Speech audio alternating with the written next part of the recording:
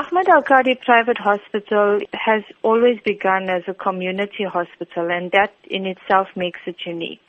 It was a development by the Islamic Medical Association of South Africa, who's the major shareholder of this facility, and the balance of the shares is owned by the public.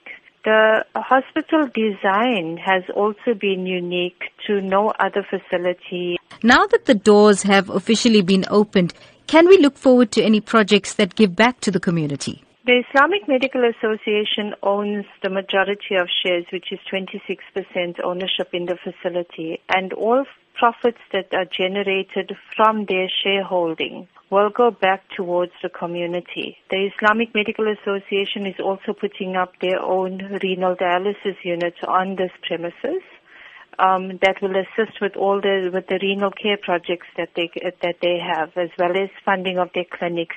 Is there a big need for renal dialysis, especially in KwaZulu-Natal? There is a high need for renal care, and the Islamic Medical Association has been partnering and assisting the Department of Health with renal care for patients for a number of years. What we've done is, with the inception of our facility here at Ahmed Al-Kadi, we could then put in an IMA renal care facility. The demand is great. It's increasing.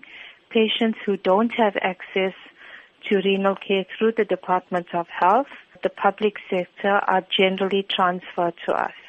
The public sector's criteria is very high, and if you don't meet that criteria, you are definitely left on your own. This is where the IMA has stepped in years ago already, and where to the extent where the public sector will phone the IMA and say, please assist us with the patient because they don't meet our criteria, we can't help them. So yes, we've got a 15-bedded station coming up at IMA Renal Care here.